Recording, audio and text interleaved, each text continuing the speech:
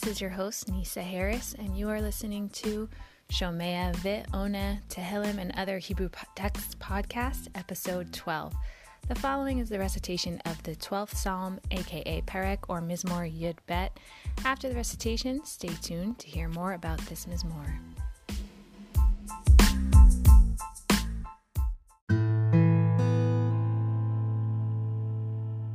Psalm 12.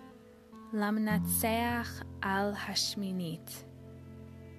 Mizmor LeDavid. Hoshia Adonai. Ki gamar chasid. Ki fasu emunim. Mibnei Adam. Shav yidabru ish. Et re'ehu. Sfat chalakot. Belev valev yidaberu. Yachret Adonai. Kol siftei chalakot. Lashon medaberet gedolot. Asher amru. Lil shonenu nagbir.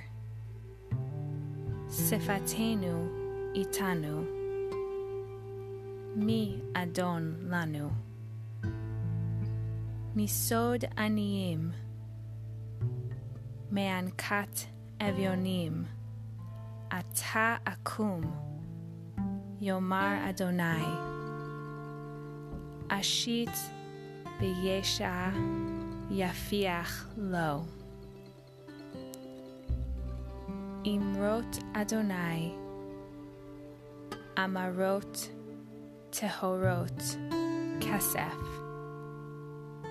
Saruf be'alil la'aretz. Mizukak shiv'atayim. Ata Adonai. Tishmerem. Titzrenu. Min hador zu. Le'olam. Saviv Rishaim Yithalachun. Kerum Zulut Livnei Adam. In this Mizmor, David feels like he is living in a society where he can no longer trust what people are saying, and that there is no chesed, simply translated as altruistic nature, that's left in the world. And everything that is done is with a double heart, maybe with ulterior motives. David asks Hashem to save him and to save us from this generation. Save me from being part of a generation that gives not from a place of chesed. Rav Hirsch describes a chesed as someone who is selflessly devoted to those around him and has a loving concern for the happiness of others.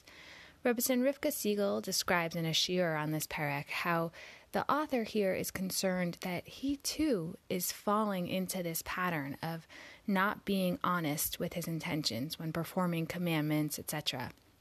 The Ben Ish Chai, who writes when it's best to say each psalm, says that Psalm 12 should be said when you need help to keep from doing a sin. The author is praying to Hashem to help him stay connected and keep values and priorities straight, and is asking here for Hashem's help to help them know and value truth and loving kindness in a way that enables them to uphold the good before they too lose themselves to a society that is not acting in accordance with good values that have altruistic feelings behind them. When calamity happens, it's up to us to determine what meaning to derive from it. Otherwise, it is simply a lost opportunity for growth and connection.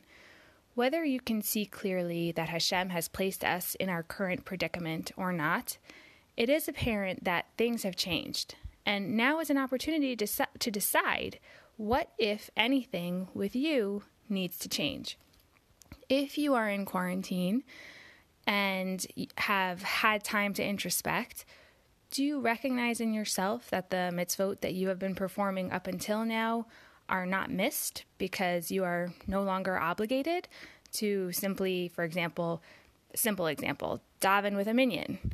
Or do you see a value add that is painfully absent from not being able to, for example, have guests over for a meal, visit the sick, go to a funeral, rejoice with a bride and groom, all of which Maimonides' Hilchot Avel describe as deeds of loving kindness performed in person for which no fixed limit is prescribed, meaning it's not given a max amount to how happy you can make a bride, etc. That is for you to determine how much loving kindness value you place on that, just as an example, right? So listen to what you feel is lacking or gained during this time of separation from others. Are you off the hook, possibly? Relieved to have a reprieve? And if so, check into why that is. Maybe you need to understand better why you do what you do so that if you choose to continue to do it when able, you can try to get to a place where it's not a burden, and even more, maybe something you look forward to doing because you have a clearer sense of why. On the other hand, maybe you find yourself seeking ways in which you can reach out and better yourself and the world around you, albeit from a distance, and you can strengthen your core values. Use this time that I personally believe Hashem has given us to make sure your values are aligned and you know better where you stand and what you hold, so that, Be'ezrat Hashem, when this is over, you are not the same person that went in. Hopefully, you are stronger and more steadfast in the ways in which we can contribute to those around us with loving kindness.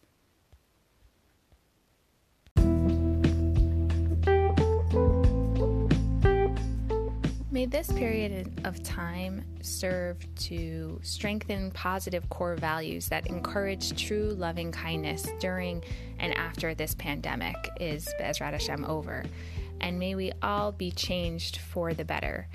This week's episode is in honor of the silent sufferers that are affected even greater during this time, whether it's infertility treatments that have been halted, people with mental diagnosis trying to cope with a new harsh reality, those feeling alone, extroverts having to make what feels like real sacrifices staying home, cancer patients needing to have their treatments at home instead of a hospital care as usual, caregivers with extra burdens and less assistance, special needs caregivers with a lack of resources, economically unstable families, victims of the increased abuse, those unable to be with their loved ones in health or sickness or death, or the bride that didn't have the wedding she always dreamed of.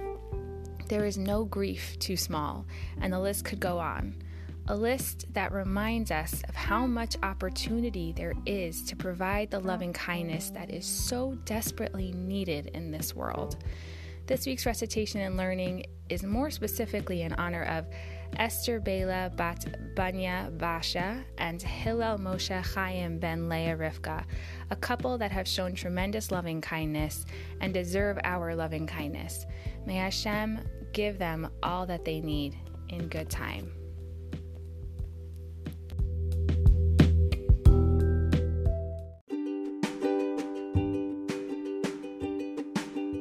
Please stay tuned until after this quick break.